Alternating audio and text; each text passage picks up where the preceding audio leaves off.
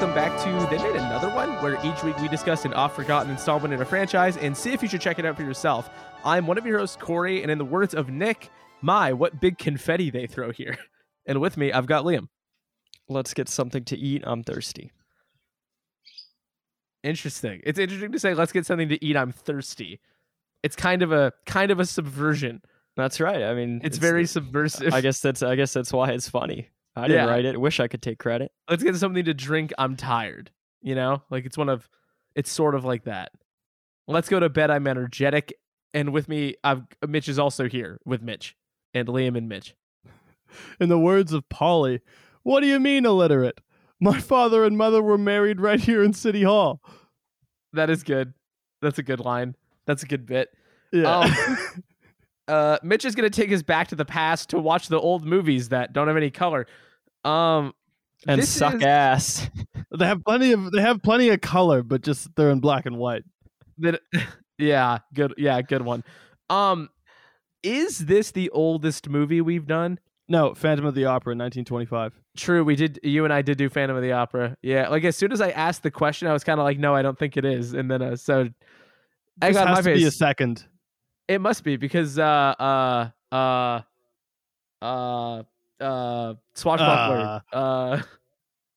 You're just leaving me out to dry here. What is it called? The Prisoner of Zenda. Thank you.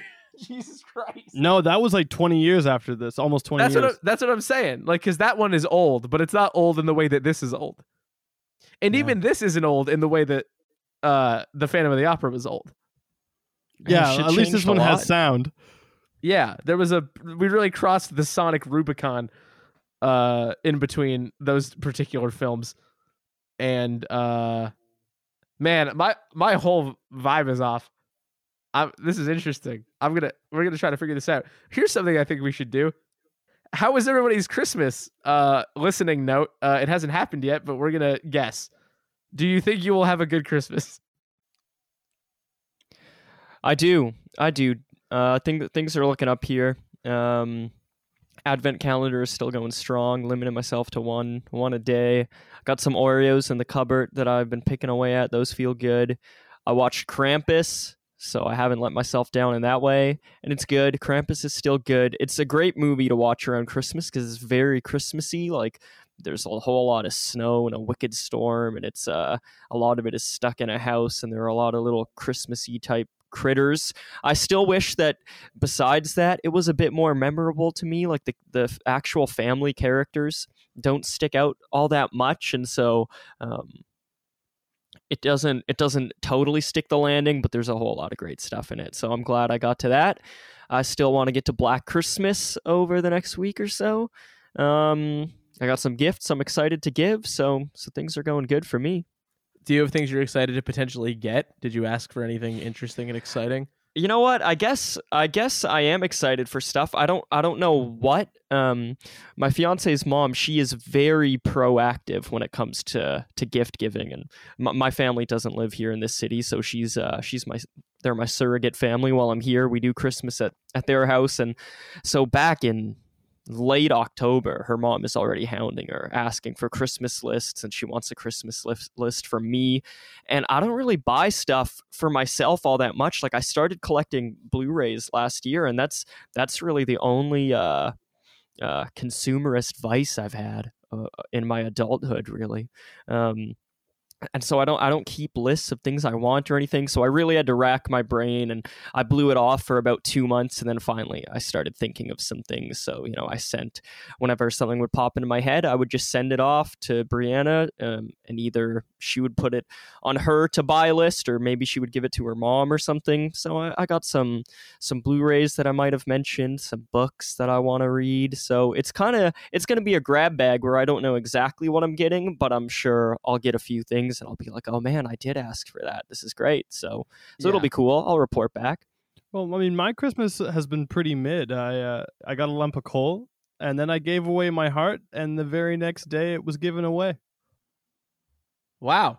So now I don't know if you know this. Do you know that your Christmas is like a particularly famous example of a bad Christmas? There's reams of pop culture about this kind of experience. Are you familiar with the band Wham at all? That's how you No, have to say it. Could you say it back to me just so we know that we're talking about the same band? I'm not really a fan. Too forceful. Could you try it? Wham! Liam, could you get me a... Sounds like Jimmy Stewart saying it. It does a little bit. I mean, now, wham! Gee whiz! Honestly, that's good. So what did you do to deserve that? Do you think? Who did you wrong? Who didn't I wrong? George Michael. George Michael for one. Sort of what the song's about. He's in Wham. If you didn't know. But the Cole I think is an interesting kind of development. Mhm. You should look into that. You should maybe seek forgiveness or the help of some benevolent ghosts. And it wasn't even clean coal. Clean coal is a myth. That's they try to sell you on clean coal so we don't have to use renewable energy and we all die faster. Like clean coal is made up by like ExxonMobil or something. I was just hoping it might be clean coal, you know? I mean, I hear so much about it. The premier of Alberta made that up for views or whatever. It's clean.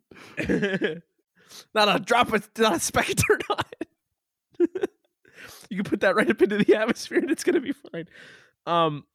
Yeah, I think my Christmas is probably gonna be pretty good. I'm home for it right now, and I'll be home for it for several days and across various places and locations. Giving some gifts, getting some gifts, spending some family time. Currently exiling my mom to a different part of this house so I can do this podcast in the first place. Maybe I'm inching myself into coal territory with that particular approach. We'll have to see. But Well, if you are, I hope it's clean coal. yeah, just some good clean coal. You could drink it. Delicious. If Like, you wanted put it to, in a smoothie. You could It's drink good for it. gut bacteria. Incredible. It's the cleanest coal you can find. It's gonna get us to Mars. If you're hungry, you drink that coal. Oh, and it's beautiful. On set, William Powell was drinking 3 lumps of coal a day. Oh, you break that stuff down with a mortar and pestle, put it on your toothbrush. Yum, yum. Whew. Colgate is quaking, dude. They're fucked. Well, it's a business opportunity because it's in the name. Colgate. I didn't even think of that. Welcome to the Colgate. Our sponsor. Dude, like I think Colgate did sponsor like a radio show in the 30s. Colgate. Colgate. Hang on, it's a Colgate old radio show. The Colgate Comedy Hour. Fuck yeah, I knew it. The Colgate Comedy Hour was an American comedy musical variety series that aired live on NBC. That So owns early television. so early yeah. television, but I was right. I was wrong, but I was right, which I think is the ideal kind. Hmm. I I bet the jokes were fresh. bet the jokes were Fresher than your breath at the Colgate Comedy Hour. honestly, that's probably exactly what the show sounded like. You know what else might have sounded a little bit like that? The promotional material for the hit film After the Thin Man, which is what we're talking about today. I want to say up front, we have one listener, friend of the show. Hey, Dave. Dave's very excited about this. He has already told me that he's very excited. He's lamenting the fact that he's not on this episode. If it were easier to schedule, we may well have tried to get him on just for the hype of it all. Another Good day thing they will made come. 5 sequels. A thinner man will arrive. Just a full Paper Mario motherfucker. Just flat Nick Charles is gonna roll up and have another caper on his hands. But this is the most Mitch Kudrowski ass pick imaginable. It's really ticking every box, and I'd love for you, Mitch, to tell us why you picked it, please. That's Well, I your love gift the- to me. I really love the Thin Man franchise. I've modeled The Thin Man Chise. I've modeled maybe like 30 to 50% of my persona after Nick Charles. Could you? I What's the other 50 to 70%? that's just like various other things, you know. I don't. I asked for a particular reason. It's too long. Well, Liam, what do you think the other half you've of opened Mitch is? another line of questioning. The other half of what? Of Mitch's persona. Oh, as in Half of Nick it is Charles. Nick Charles. What's the other half? You can't Colonel say Norman Sanders. Charles. Colonel Sanders. That doesn't bode well for me. Well, I mean, you left out all the bad parts about Colonel Sanders. You kept the drip and the Yeah, chicken the drip, recipe. and you know how to season food well. Yeah, and we kind of left. And I've behind shot all a man. but he deserved it. He was making dirty coal. Yeah, so why did I pick this movie? Yeah, absolutely. And so like I said, I love the Thin Man movies. I've been a fan of them for quite a while. William Powell is one of my favorite sort of stars from in classic Hollywood. I think the films that he made in the 30s, like the Screwballs, were great. He's in a handful of really smart, buoyant, bright comedies. My Man Godfrey is one of my favorites, and William Powell and Myrna Loy made 37 films together. So there's no shortage of that sort of on-screen chemistry. That's turning like hanging out with the boys into your career. Yeah, it's pretty impressive. And they had such great chemistry that people actually thought they were married in real life. And so like when they'd be walking out in public with their actual spouse, people would give them dirty looks. But I just can't get enough of these two characters, these urbane, sophisticated detectives. Myrna Loy as Nora Charles is this heiress, and Nick Charles, her husband, a private detective and they're always sort of, in their marital splendor, and then a mystery happens and it interrupts it, and they're gracefully drunk and they solve the crimes with their dog. I mean, they're just a great vibe. And most of the movies are set on Christmas or around Christmas in the weeks following or leading up to. So is that when they were released as well? Was this like a conscious strategy? They were. And I'm a big fan of the writer whose source material this franchise is based off of, Dashiell Hammett. I've read a bunch of his books, and he's a really interesting guy. He wrote The Maltese Falcon, Red Harvest, Glass Key, and of course The Thin Man. And he had interesting politics too. He was he joined the Communist Party in 1937. Before that, he was a Pinkerton agent, so he was a real private eye. And I think at one point he was significantly less based than the other thing. Yeah, he was tailing a guy at one point, and he got hit in the head with a brick. But he still writes great dialogue. He's just a really wonderful writer. At one point, he was actually imprisoned for his political views.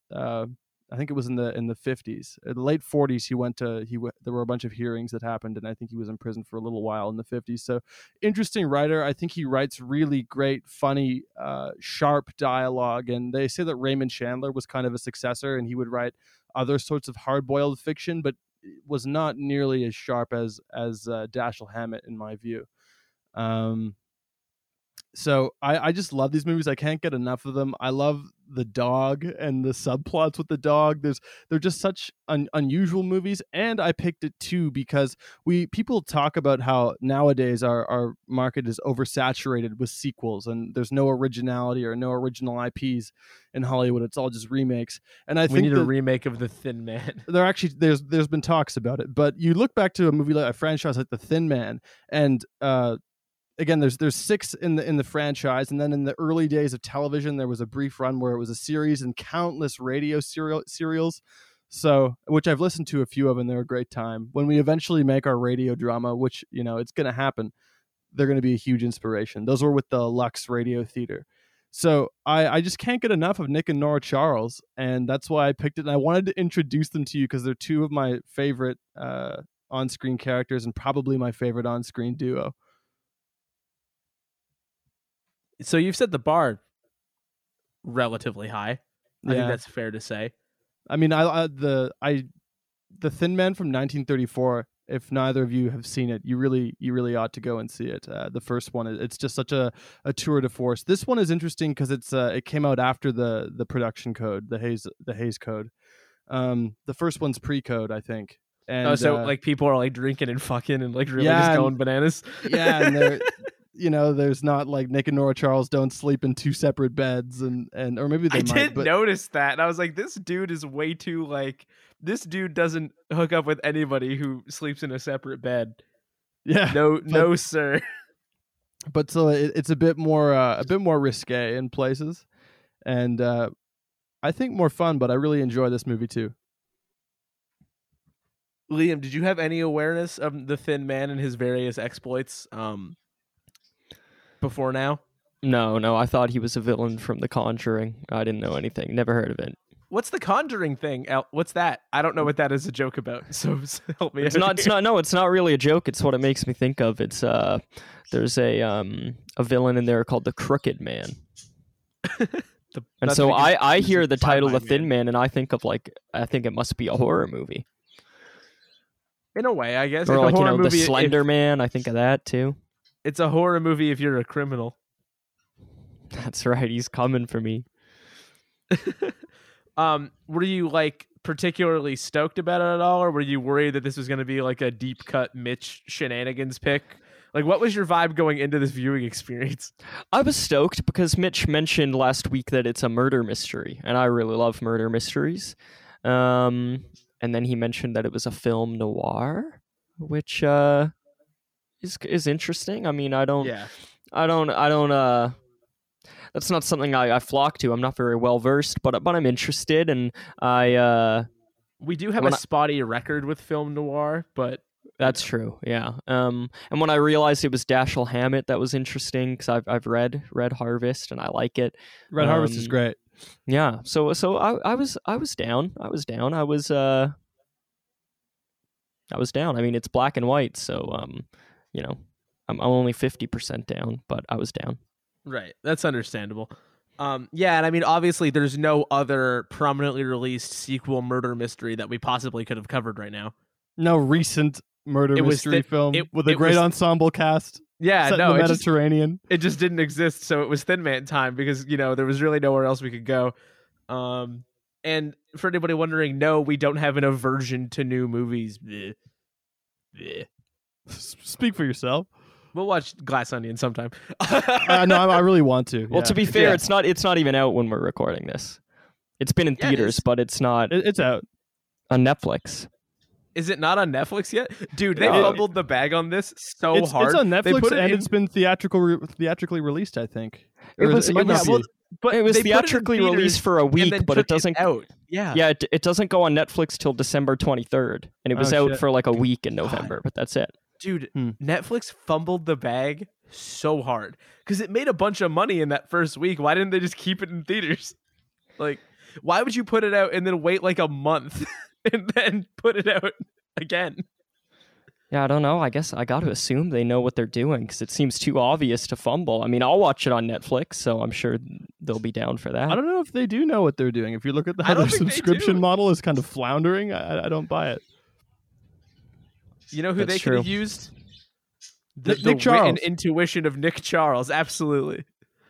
So for anybody who doesn't know the deal with the Thin Man, me neither, but I know what the deal with After the Thin Man is, so I'll start there.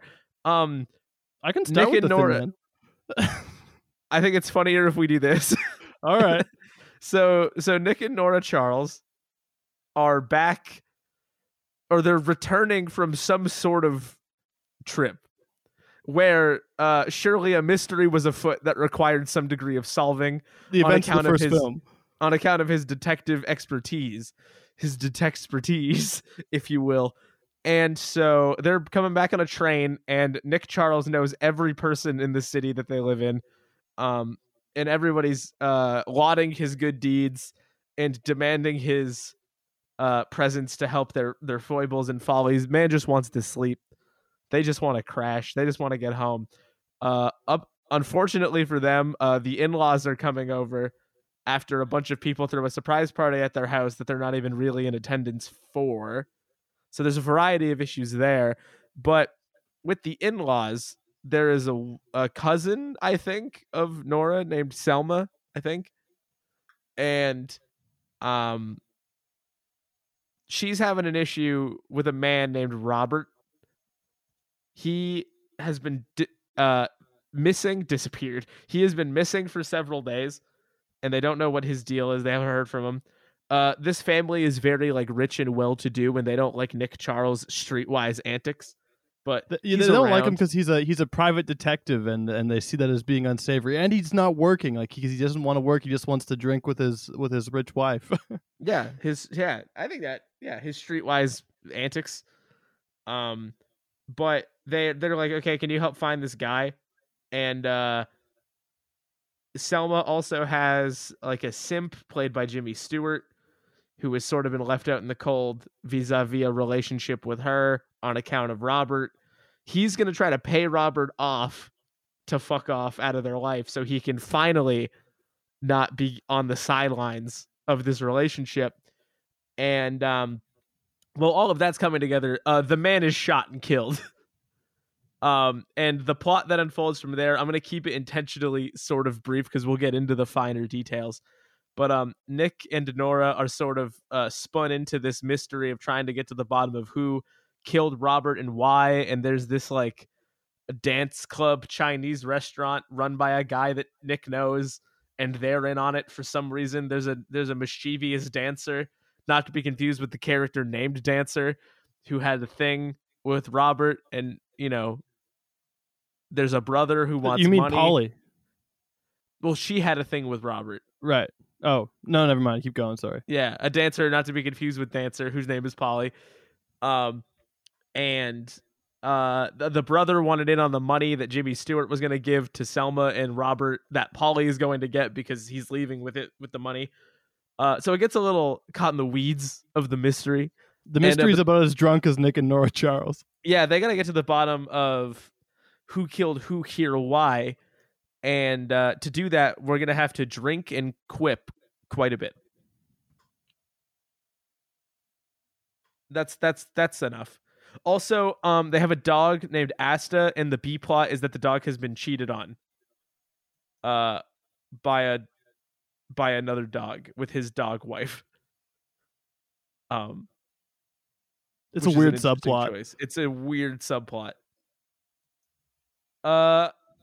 Mitch, did I miss anything? You're the expert here. Anything of note?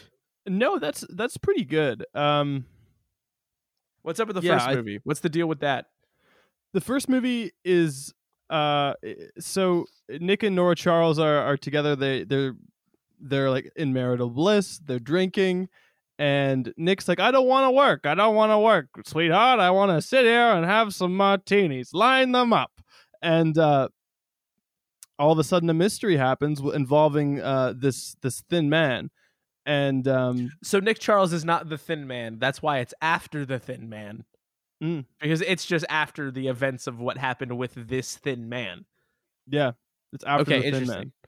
Yeah, and hijinks ensue. You have some of the most incredible quips. It's set around Christmas time, whereas this movie is set largely on New Year's Eve. It's a similar kind of structure with this convoluted kind of mystery, and then Nick Charles brings all the suspects into a drawing room and talks to them until one of them kind of slips up. Interesting. I love the point in any murder mystery where a guy just has to explain to everybody that he's figured it out. That's the best part of every murder mystery. Yeah, I think that's beautiful stuff. Yeah, and they like Nora Charles's family is kind of alluded to in the original film, and the dynamic that they have, because she's very wealthy and Nick is just sort of a former private eye. They play up that more, and then this film expands on that, which is interesting because I mean this film came out like at the height of that sort of New Deal period when leftist politics were, I guess, arguably the biggest they ever were in America. And a lot of this film is kind of about making fun of like the rich and the wealthy, and that's one of the things that I really enjoy about this movie. And many sort of Depression era comedies were about that. Some of the best. Let's just say it resonates currently. It resonates, and those themes are still important, but. I mean, some of the stuff, like for example, when they escort like the women to dinner, like that old aristocratic tradition of the men taking the ladies by the arms and walking them in, they kind of poke fun at that sort of tradition and many other aristocratic traditions in this movie, and I have a really sort of fun time with a lot of that stuff because it seems just so like dated and like and foreign. So yeah. What, you don't take anybody in the room by the arm and walk them to the table when you go to a restaurant? No.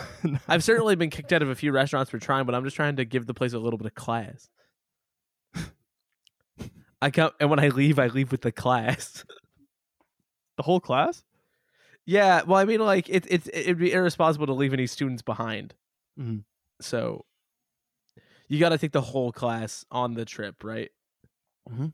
Or else, like at that point, what are we doing? They've essentially, the aristocrats have just kind of invented the buddy system, They have. which is interesting. I don't have a good segue for that. I'm gonna talk about who's in this movie now, if that's okay. Yeah. Yeah. Though I intentionally kept the credits a little vaguer because some of these people have like 150 credits, and by some of I mean a lot of them, and I simply wasn't going through all of those. Mhm. They have an advantage over the cast members we normally say. They had more time. Nothing but Full lifetime. they've been alive for 100 years or something. Some of them are probably still alive if you look. They're in your heart because you If you watched their believe. movies.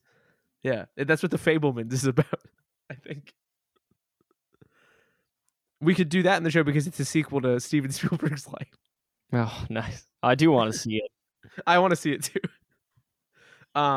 This movie is directed by W.S. Van Dyke. I got a note on him. It might be the same note I have. Do you want to try to say it at the same time and see what it is? One Take Woody. Is that okay? I wasn't gonna say that. Okay. That was his nickname in Hollywood because he had a reputation for shooting films incredibly fast, usually in one take and very inexpensively. I think the Thin Man movie took like maybe a week to shoot, like the original or something like that. Sick. It was something like absurd like that. It took a matter of days. And so he was wildly efficient, and he made like a stupid amount of movies. I think on IMDb as a director, he has at least like 91 credits, probably more, but I surmise many of those are lost to time because when you get into films from this period, there's a lot of ones that have been that just, got lost or burned in fires. And so, yeah, he made a stupid amount of movies. And yeah, I like one of my favorites by him is Marie Antoinette from 1938 with Tyrone Power and I think it's Norma Shearer and John Barrymore. It's a fun movie. But he also made many of the other Thin Man movies, including the first one. So he's an interesting director. Kind of the opposite of Kubrick in the sense of like 90 takes. Like we'll do it in one. We're gonna do one take 90 for 90 different scenes, and then Yeah. we're over. My note was that he did uncredited reshoots for the 1937 Prisoner of Zenda. Yes, he did. Yeah, he was definitely one of those bankable guys Reshoot that king. the studio liked because he was just wildly efficient. Another group of people who did quite a bit of work are Francis Goodrich and Albert Hackett, who wrote It's a Wonderful Life and The Thin Man. A variety of movies from this writing duo based on a story, as Mitch has said, from Dashiell Hammett, a name straight out of the 1930s, if ever I've heard one. Or I guess like the 1890s or whatever the fuck that guy was born. I don't know. But whatever. The cinematography is by Oliver T. Marsh, who worked on future Thin Man movies, including another Thin Man, and has, I believe the final number was 1 billion credits. He worked a lot. I think he shot every movie maybe ever made, which is a pretty big accomplishment. There's 2 different credited composers, and I did not write down the name of who edited this movie. I've just realized this. Hang on. Hold that thought, because I'm supposed to have done the editor credit by now. It was just all edited in camera. That's why they did one take. That's why it was so ruthlessly efficient. Robert Kern edited this movie. He is known for The Thin Man and also the personal history, adventures, experience, and observation of David Copperfield the Younger. As a title that's simply too long. The personal history, adventures, experience, and observation of David Copperfield the Younger? What the fuck does that even mean? What does that even mean? He also You worked needed on an editor on that one. Yeah, ironically. Also he did a movie called The Three Musketeers, which is going to come up momentarily. In my notes. Unless I took it out of my notes. Oh god, I'm really digging myself a fucking grave here today. Oh no, the music was by Herbert Stothart, who did the music for that Three Musketeers movie. There we go. The Picture of Dorian Gray, uncredited music on The Wizard of Oz, and too many other credits. Picture of Dorian Gray has great music. Edward Ward is sort of like the Kevin MacLeod of the 1930s. He's got a lot of stock music credits. That's awesome. So Kevin people MacLeod's could just inspiration. use it. Yeah. So he's sort of Edward Ward, which is a name so good they used it twice. Edward Ward. Yeah, he's got like a bajillion credits. Which I think is neat. And yeah, he's basically Kevin MacLeod. This movie stars William Powell and Myrna Loy. Mitch already gave a much more interesting credit than I was ever going to, that they've done so many movies together. But in particular, if you want to talk about William Powell, My Man Godfrey, goated. It's an extraordinary film. Myrna Loy, if you want to talk about her, an episode of Columbo, goated. Also a movie called Mr. Ashton Was Indiscreet, which is a title I am obsessed with. The Best Years of Our Lives? I didn't write that one down, but you know, you can't win them all. Also, Airport. I did see that, yeah. Jimmy Stewart, or James in this case, plays David. He's, I don't know, everybody knows who Jimmy Stewart is. I'm not gonna condescend to the audience as if they don't know that Jimmy Stewart was in Gee whiz. Vertigo, The Philadelphia Story, How the West Was Won, Anatomy of a Murder, An American Tale, The Man Who Shot Liberty Valance, Rear Window, Rope, and The Man Who Knew Too Much. I'm not going to act like you don't know that. Why would I do that?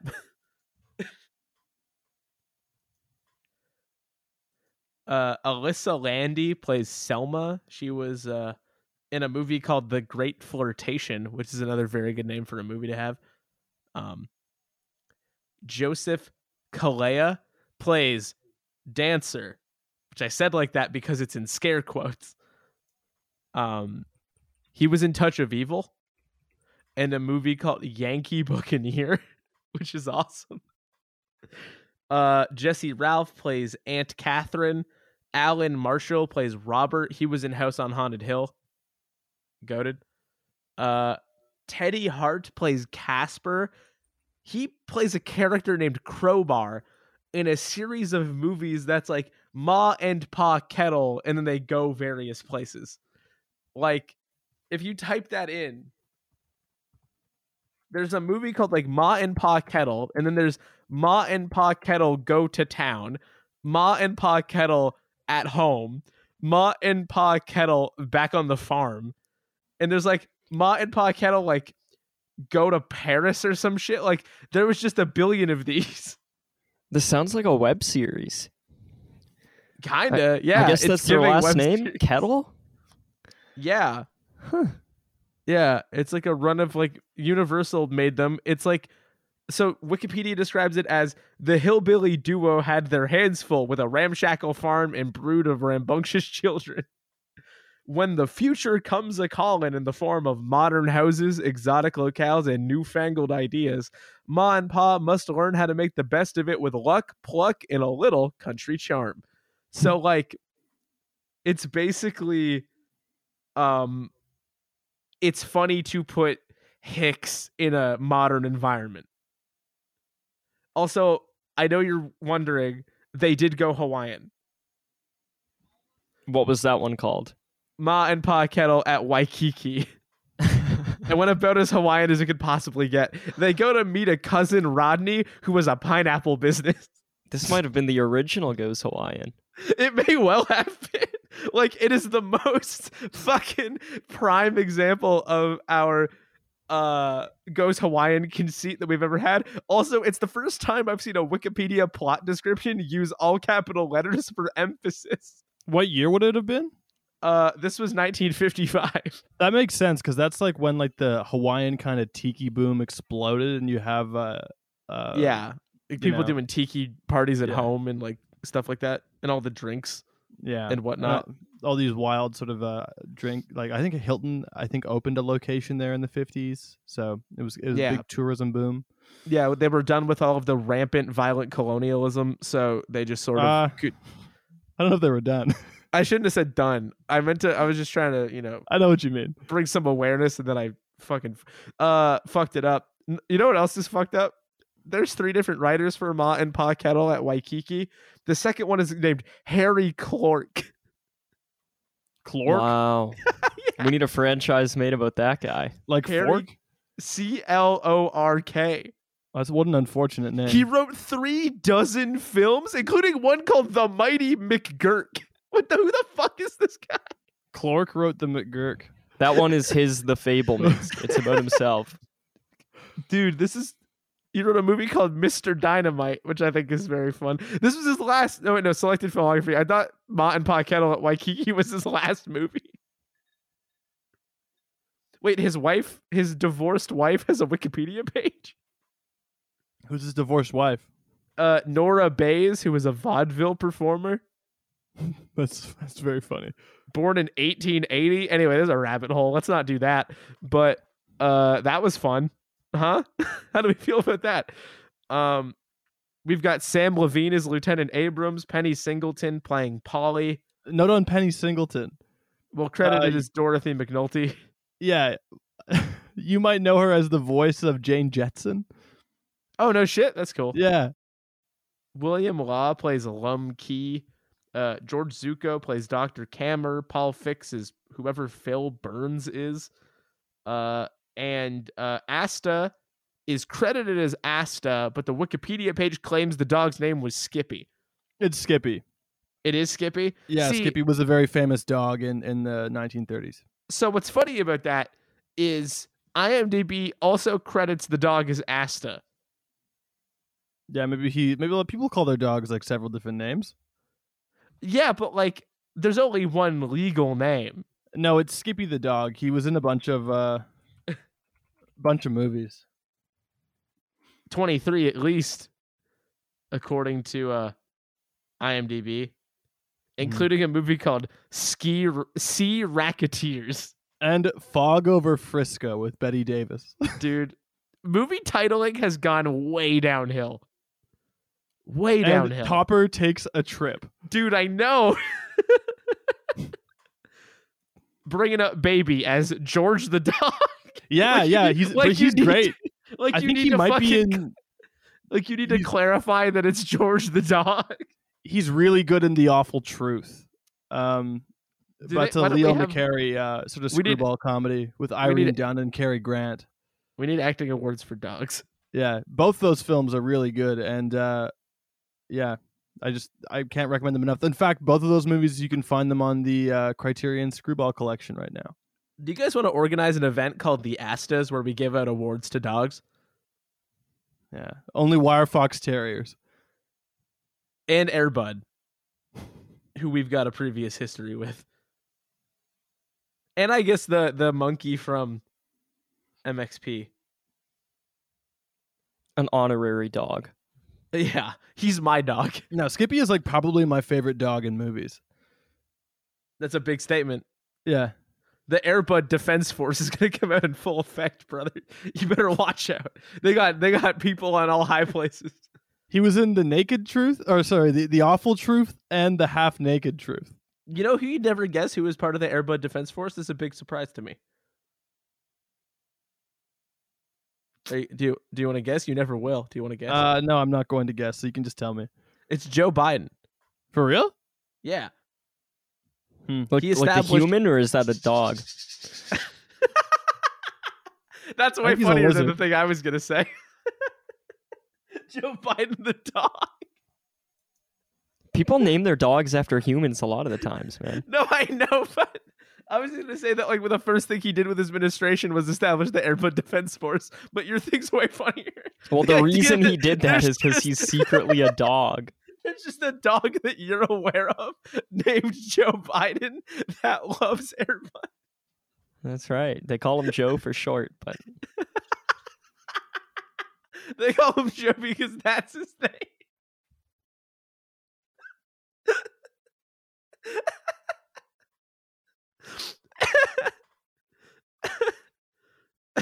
Okay. Oh fuck. That's everybody.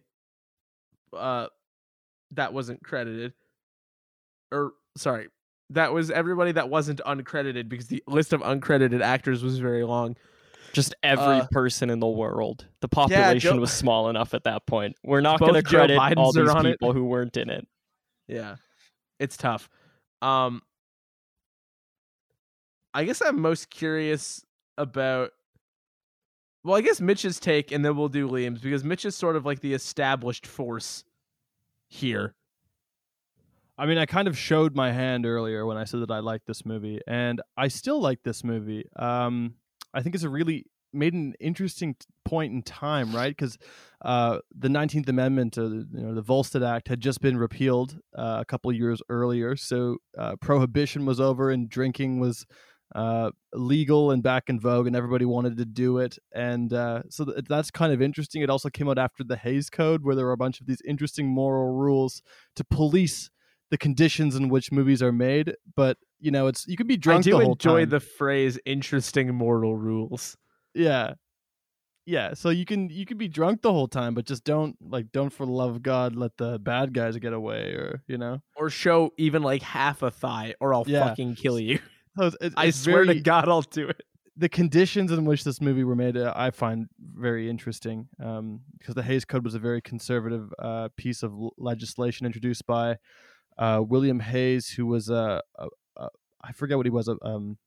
He had some sort of job with the postage agency, I think, and somehow he was able to pass moral rules in Hollywood. So that's all very interesting. And on top of that, I've talked about how much I love Nick and Nora Charles and William Powell, famous for their infinite playlist, and Myrna Loy, and their on-screen chemistry, I think, will never be duplicated. With that being said, as much as I really do like this movie, I do have some problems with it. I think it's longer than the first movie for sure, and the mystery is more convoluted. I know a lot of people criticize the first movie because they say that it's short and it's not like that well developed, and so a lot of the other characters aren't. In this movie, they kind of go all in, and they just throw all of these characters at you, and many of them are interesting and funny, and a little line of dialogue from a thug sounds authentic, and it can make you laugh, and it's usually pretty witty, or a conversation with a pickpocket, and those are oftentimes endearing moments. But sometimes I find that the film gets bogged down under the weight of its own mystery. I think in this movie too, there's a few things that age it, and also slow down this buoyant, effervescent roll right down to a halt. Like there's a bit of racism in this movie, and a representation that I think is pretty bad. Like Penny Singleton, who we were talking about, who plays Polly, is supposed to be a Chinese nightclub singer, and you can guess from her name that she's not Chinese. So there's a few things like that I think bring down what is otherwise like a really charming, endearing movie. But and Lum Ki, who is our other like primary Chinese character, speaks in like half sentences. Yeah, so that's not great, and not in like a naturalistic way. Just to be clear, because like some people just like if English isn't your first language, he's getting direction from like a white dude that is racist. He's like a thug guy who is just like getting bossed around by dancer. He's just like he's a nightclub owner. Boss. Yeah. The owner of the Chinese restaurant. So I don't really like that, and I think that brings this movie down in comparison to the original. I just also prefer the original generally, but I do think that there are some really charming, delightful moments, and I think that this movie, outside of those things that we mentioned, has aged pretty well, and I think it stands up pretty well, and I think it still manages to entertain and make you laugh and seem fresh. So it's good. I like Jimmy Stewart a lot here when he's fresh-faced and Straight out of high school. I don't know if I want to spoil his part in it, but they cast him against part. I'll just say that. You kind of already have now. Yeah, in saying I don't know if I want to spoil it, and then saying but then well, I haven't said to what extent they cast him. He's casted against part, but that's really interesting to see. I like a lot of the supporting performances, and I like how quickly it moves in places. But I think that the mystery in the central part is drunk and convoluted, and maybe a bit too long in that sense. But for me, it's still a good movie that holds up in a lot of ways. So it's a yes from me, but I probably wouldn't recommend it. I mean, I think when you compare it to like the later Thin Man films, and especially like by like the 40s, I think a lot of them kind of went downhill. By the time they get to the Thick Man, it was I think like the third one is in my opinion is kind of like one of the last best one, the last good ones. And which one is that? Which one is that called? I think it's a song. Oh, sorry, the 39 one. Another Thin Man. They made another one. They made another Thin Man. What the fuck, dude? Cool. Liam, you don't have the baggage of the original Thin Man and the baggage of expectation. So it does make me wonder if you agree with Mitch's assessment, disagree, strong thoughts, weak thoughts. Oh, there is one more thing I wanted to say. Oh, okay. It's about the Song of the Thin Man in 1947. Dean Stockwell plays Nick Charles Jr.'s son. Weird. Yeah. Weird.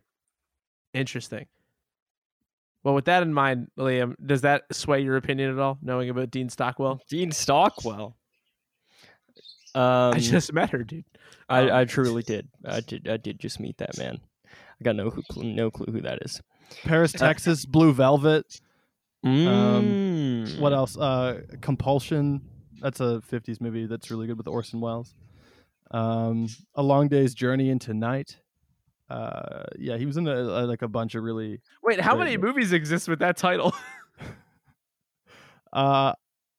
Well, because I've seen I'm talking about the one from that. the 60s by Sidney Lumet with I'm talking Ralph about Richardson. There's a movie, I think it's from 2017 with that title by 2018. It's from Be Gone. It's a Chinese movie called Long Day's Journey into Night. I didn't know there was another one with that title. Interesting. Yeah, he's in so many movies. Dude, that, by the way, that movie I just mentioned, the same title, obviously, fucking incredible. It's got like the second half of it is one take, I think. Mm-hmm. There is a 59-minute unbroken one take. Damn. Whoa. Yeah, no, fucking crazy. That's wild. He's also in To Live and Die in L.A. and Nice. the original Dune. So. Also, if you like Tarkovsky, you'd probably like this Long Day's Journey into Night that I'm talking about. I do, so I'll check that out. Yeah, you should watch this movie. I think you would like this movie quite a bit. Sure. Also, that long take, this has nothing to do with what we're talking about, but it was also shot in 3D, and the rest of the movie is shot in 2D. Wow. I only saw it in 2D because I obviously didn't see it in a theater, but I'd be very curious to see about that particular element of it. It was like a textural decision, like he wanted it to feel distinct, not just in like how it was being presented. But you haven't said what the take is of, so I'm just picturing it's just a take of a wall for 59 minutes in 3D, and you're just like, damn, this is impressive. They pressed record and they didn't press stop for 59 minutes. Oh, well,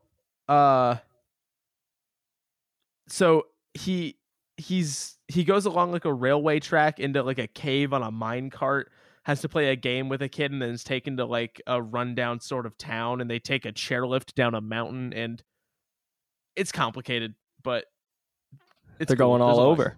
They're going all over the place. Speaking of going all over the place, I want to go to Liam for his take on After the Thin Man. Yeah, so I was impressed, and I honestly basically feel exactly the same way Mitch does. I'm kind of surprised. The mystery ended up being a bit underwhelming for me. I also thought it was just convoluted and tough to follow. Didn't have the payoff that I would have wanted when I heard it described as a murder mystery. But I was sorry, my birds are stoked. But I was into the movie from the very beginning, and so the murder mystery, which is what drew me to be interested in the movie, actually ended up being kind of secondary, because I just think the dialogue and the performances, particularly by the Nick and Nora characters, but the writing all across the board is just really clever and witty and timeless, I think, or at least it feels. Either it's ahead of its time, or it's just like I was naive and thought that these kind of jokes and these turns of phrases like didn't exist this long ago. But What's a good example of that? Do you have one? Yeah, let me find one here. A good one would be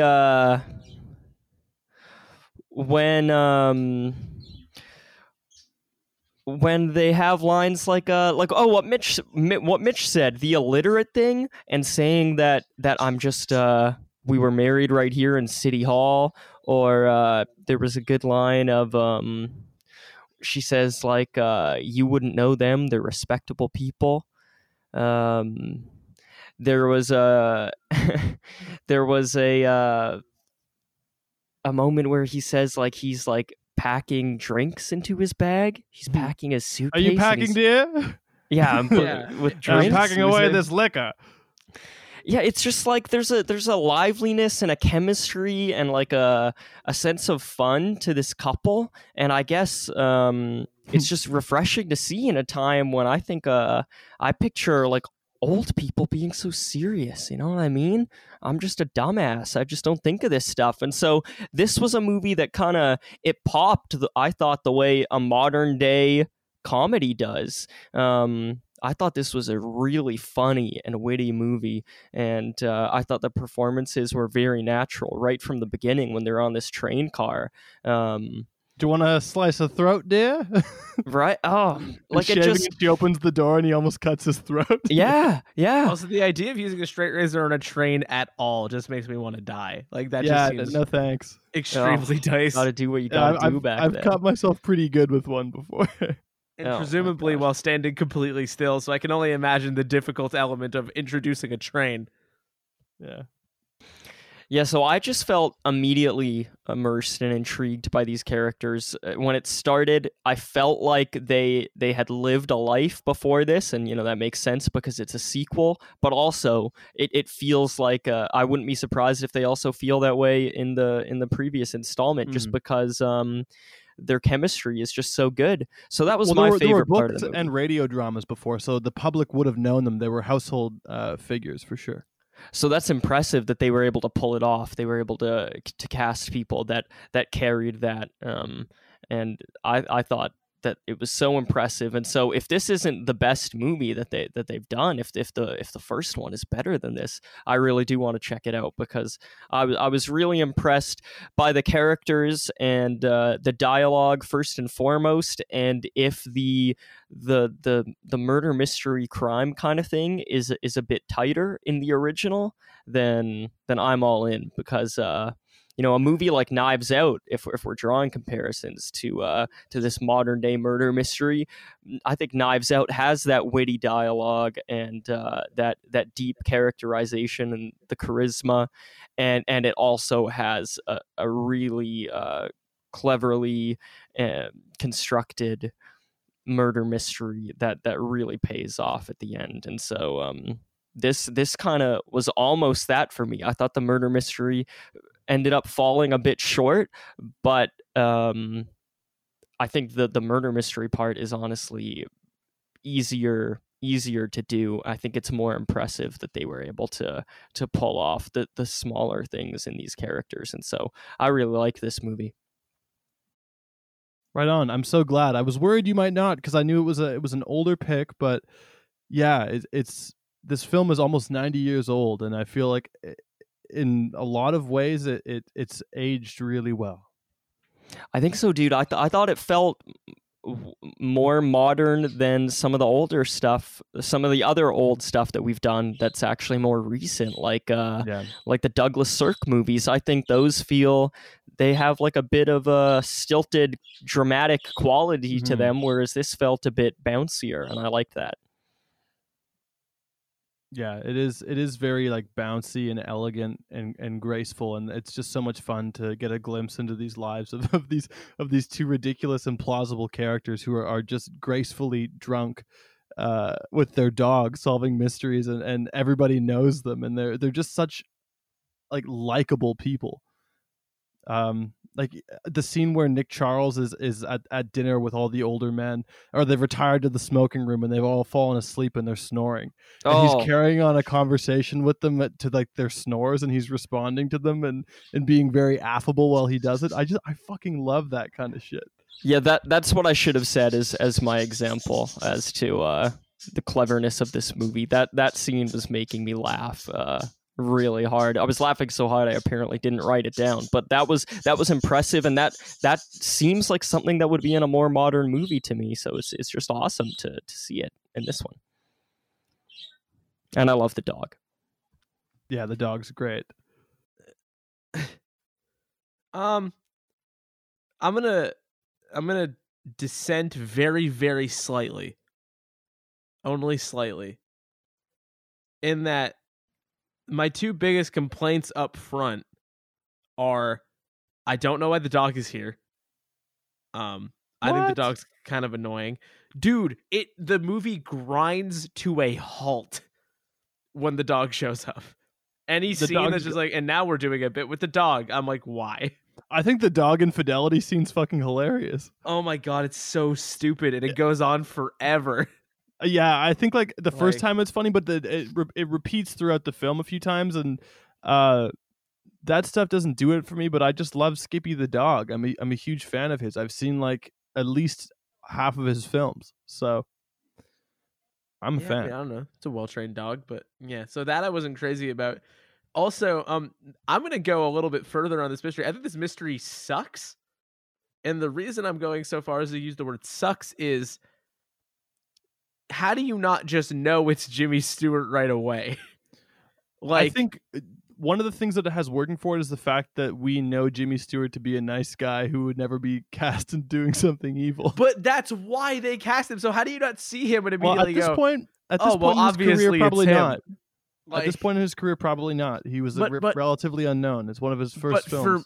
But for me, like, I see that and I'm like, okay, it was him. And then that's what makes the fact that it's so convoluted so frustrating, is that it doesn't feel like it's in service of very much, because it seemed pretty transparent pretty early to me that that's what happened here. Because like the other people are very like upfrontly unsavory in this way or that way. So the movie wants you to assume that that's what happened, but he's got a pretty obvious motive, and they're trying to cast him initially as the sympathetic guy, which would lead you to be suspicious in a murder mystery scenario that maybe he's not all he said he was. So like, I just wondered why it took so much like jumping around and hooting and hollering to get to that. Like, it's frustrating that it's so convoluted given that the outcome seemed very clear. That all said, I agree with the majority of what you guys are saying, in that like it's a very fun, breezy thing to watch. The performances are great. The Nick and Nora stuff's very fun. I did read a Letterboxd review that said that apparently this person felt that Nora's character had been like really scaled back. That's true. And I'd be very curious to see more Myrna Loy like up front, because I think she's great. But no, like it's witty, it's quippy, it's fun. Anybody could watch this and I think have a good time. It's fun. It's a good time. It's a very straightforward, like, yeah, I would recommend this. People would enjoy it. The dialogue's very fun. The performances are like on it. One of those very straightforward kind of takes where I'm like, yep, at ease, soldier. There you go. It's good. It's good. Yeah, I was taking notes throughout, but I found that I was just sort of like writing down lines more than anything. That's kind of the main attraction, is just to sort of like listen to this movie and the bounce of it, and just like the one-liners that are just one after the other. And that's what so many of these kind of screwball comedies are like. They're just like bits with just really great writing and charm all the way through until the end. There's that part where they're walking through the restaurant and a woman tries to hit on him and he's holding a horn and he just blows it in her face and walks away. Yeah, or the part where he kisses a woman at New Year's and it's the wrong woman and it's like dark and he can't tell that it's not his wife. Or like they're driving back to his house and they see that dude. Like there's like one adult guy who's with all these like newspaper children, and he's got like a boxing match, and he said that he says he's going to, where'd I put the line? It's very funny. Oh, where'd my note go? I think he says something to the effect of he's going to cut him into ribbons, which just made me laugh. Yeah, it's a lot of these bit parts are just extraordinary. Like Fingers, the pickpocket at the train station who steals Myrna Loy's purse. Yeah, And I was then- trying to figure out if he was from the original because it seemed so natural and like there was a history there. No, he's not. Nick Charles just knows everyone. And that makes it even cooler to me. Yeah. Yeah, Nick Charles is just that dude. I think everybody wants to be Nick Charles. Like he's so great. Like he's so sophisticated. I love William Powell's mustache. It's a very 1930s mustache. Yeah, we got a lot of thin stashes. Yeah. There is also a Letterboxd review that says Nick Charles possesses less toxic masculinity than 99% of fictional and real men, and he's a drunk former cop from the 30s. That's true. He is a very like affable, like unjealous husband who like trusts his wife and respects lives for her the fucking vibes, dude. and is fair. Like he is truly like a decent and good person. I feel like he's a great character. He was probably fun to play. Oh, I'm sure. I know William Powell loved to play him, and a lot of the films that he's in from the 30s are pretty much just like that. And I love William Powell's sort of style of elocution and speaking. His diction is beautiful and clear, and yeah, I think you have to see him in My Man Godfrey. It's like one of the great sort of screwball comedies of the 30s with Carol Lombard and Eugene Pallette, and he plays this butler named Godfrey. It's by Gregory LaCava. And yeah, it's just like a wonderful film. And in real life, Powell loved to have fun. Like there's an instance like during the filming of that movie or in the pre-production when they were talking about what they wanted Godfrey Park, the butler's character, to be like. And so they went out and they got absolutely hammered. And then on the first day, that was like the eve of the first day of shooting. And William Powell got so drunk he couldn't make it into the shoot the next day, and he sent Gregory LaCava a note, and he says, "We found Godfrey, but we lost Powell," and because he was too sick to go into make it to the shoot. So I don't know. I just think he's just like a lovely character, an actor from this time, and I never tire of watching his movies. Yeah, simple as that. It's pretty sick. What, Liam? What did you think of the dog infidelity angle? I was a bit confused at first, like when the dog, gets like it's in the main credits right at the beginning, big font, and I was like, what is that? I didn't even know that it was a dog's name at the time. It said Asta and Miss Asta. Asta's a great name for a dog. It is a great name. And so when it started happening, I was like amusingly confused, and then I ended up being into it. One, because I love dogs, I love animals, I like watching, like this is the kind of like videos I watch on my phone, right? It's just dogs being dogs and having little lives. So I like that. But sure, I don't like it enough to want to slow down a particular type of movie. There are movies I love that even if they had cute dogs in them, if they took an intermission to hang out with those dogs for a while, I would probably like the movie less. But in this case, I found it worked because I was realizing that the murder mystery didn't have me hooked the way that I wanted to be hooked, and I was enjoying the movie on a comedic level.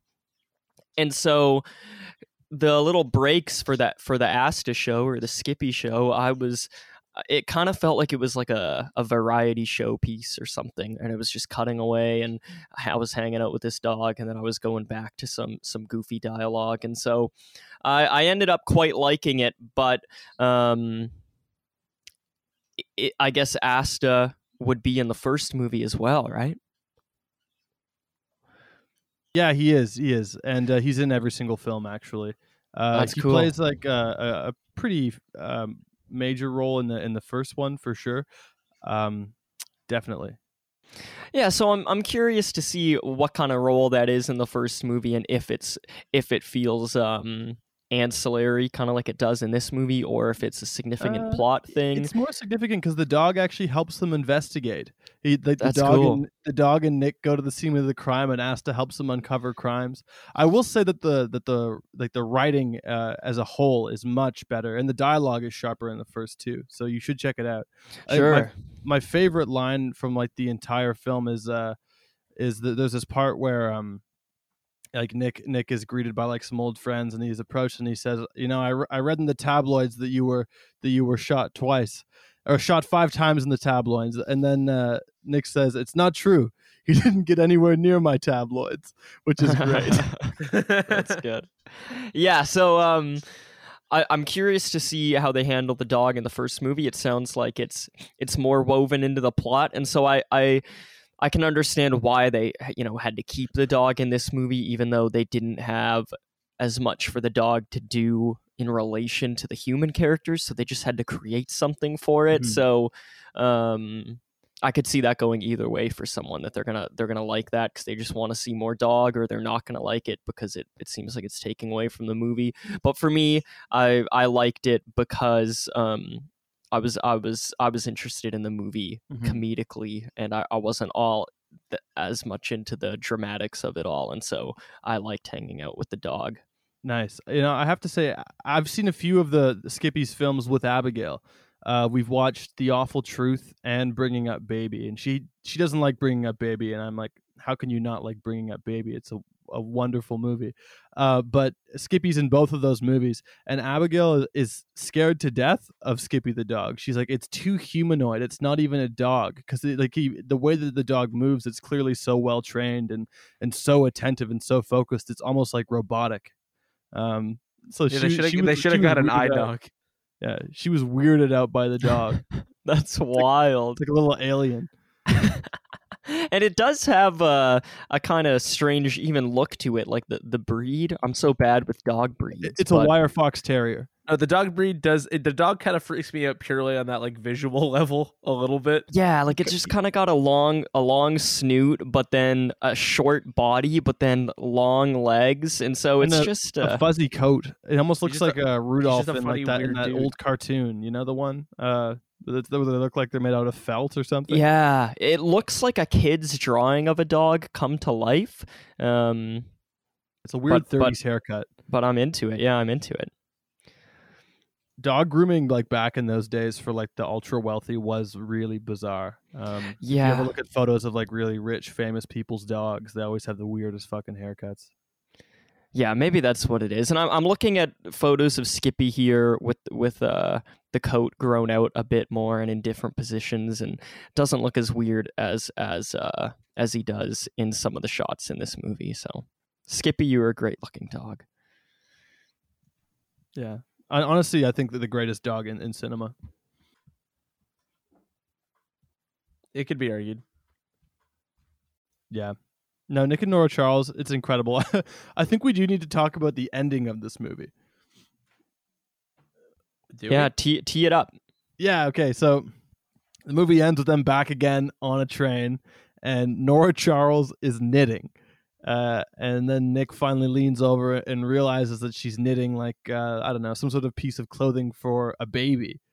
And then he's like, oh, a baby. And then, so he hello, pretty much... my baby. Hello, hello, my baby. And, so then he realizes that he's going to be a dad. And so the kid plays like a big role in the films to come. I don't know if I like that. Is it like a kid that can talk? Yeah. How much time passes? A lot, because I mean the last one was in 1947 and this one's 1936, so 10 years. I don't know if I want a kid in The these. kid is pretty charming in some of them, but I think that the films drop pretty seriously. He's in no quality. robot, dog. And also, I think like by that time, the public too was maybe tiring of that whole like boozing is cool and trendy and hip and happening. We couldn't do this before. So their characters seem a bit worn out by then. But I still recommend you go out and see them. Eventually, and there's so many of them we could do them again. So whoever was looking to come onto the pod to watch, I mean, there's plenty of Thin Man movies. Stay tuned, Dave. Yeah, Dave. I was at a loss for names. I was at a loss for Dave. Sorry, Dave. So we got a new year coming up. 2023. There's only one thing we can realistically start it with. I think. You tell me if you think I'm wrong, but I won't hear you out at all. Great. What I think we need to do, fellas, is start your fucking engines, because it's time for Stephen King's Trucks. Oh fuck yeah! It's been years of threatening to do Stephen King's Trucks, That high octane cocaine adventure. and by God, we're finally fucking doing it. I think Chaz is coming along for the ride. He's getting in the back of the pickup with us. If I'm wrong, I'm keeping that in anyway because it was a fun sentence to say. So for anybody who doesn't know, Stephen King's Trucks, although I will say it was listed as that at one point on the internet, but now the listing appears to just be Trucks. But calling it Stephen King's Trucks is significantly funnier, so that's what we'll be doing. And it was listed as that originally, but it's based on the same source material as Maximum Overdrive. If you're wondering why it counts, it's just called Trucks, though. I believe the original story that Stephen King wrote is called Trucks, and then he made Maximum Overdrive, and then somebody else later made Stephen King's Trucks. And I genuinely can't wait, dude. I'm so excited to talk about Trucks.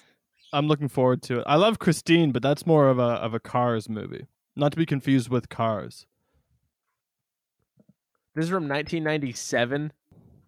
Good year. Good year, famously, kind of for us. Uh-oh. Can everybody still hear me? Yeah. Yep. My screen just went completely black for a second there. Is the recording still that's on? alarming. Yeah, it is. That was weird. Anyway, let's wrap this up shortly. Yep. Also, Liam, I was withholding some information from you about Stephen King's Trucks. What? It's podcast related more than anything. We've encountered some of the creative team of this before. Okay. This movie was Stephen King's Trucks is written by Brian Taggart, who That sounds wrote so familiar. Poltergeist 3, Mm. which is a good movie. We like Poltergeist 3. Yeah. Yeah, really good movie. So, look, all I'm saying is Trucks could deliver, and they famously do. Dude, I love it. Brian Taggart said, if you want something done right, you got to do it yourself. And he thought that Stephen King, he didn't adapt Trucks well enough. And so Brian Taggart was like, I got to do it. He fucking licked the stamp and sent it, got in a truck, drove it as fast as possible. Incredible biblical scenes. So I'm very excited about Trucks. Another thing I'm excited about is hearing Mitch's plugs.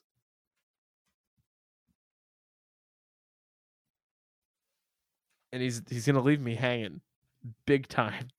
I don't know if he's doing a bit, he's muted. I think he just wanted to disappoint you because you were excited for it. Yeah, well, wouldn't be the first time. I did a great one, but then I realized I was on God. mute. Can we try again? Just do it now. Because we talked about the fact that you were muted already, so. All right, Nora, where's the cocktail shaker? After? Here. come What is take this your glass and music? have a Where did you mystery. find this? Where did you find that music? Is that Kevin MacLeod? No, it's Count Basie. God, that was fucking awesome. Thank you for that. Liam, do you have anything you'd like to plug?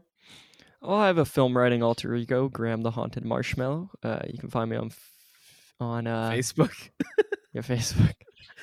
You can find me on Twitter and Letterboxd under the username Graham the Mallow. You can find me hidden in the back of a truck somewhere if you look hard enough with Brian Taggart or vibing. You can find me on Twitter and Letterboxd at Mr. Corey Price. You can listen to the 2 other podcasts that I make, both of which are updating slightly less frequently currently. But MK PodQuest, which I did with our friend Neil, will be back full force in the start of the new year. We've just been very busy. Strat 2, I did with our friend Callum. It's about Formula 1. It's the F1 off season, so we'll get back to it eventually. Don't worry about it. And if you want all of those localized into one convenient place, you can go to mortalkombatconquest.ca, where I've put all of those podcasts centralized. Thank you all once again for listening to this episode of They Made Another One.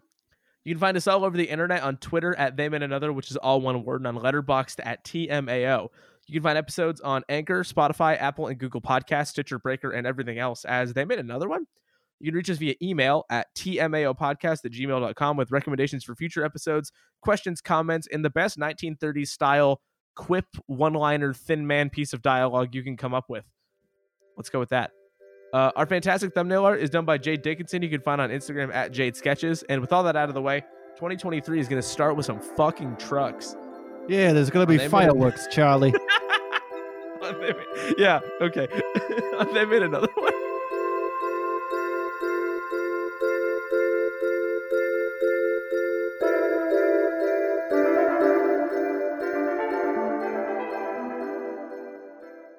There's gonna be fireworks, Charlie.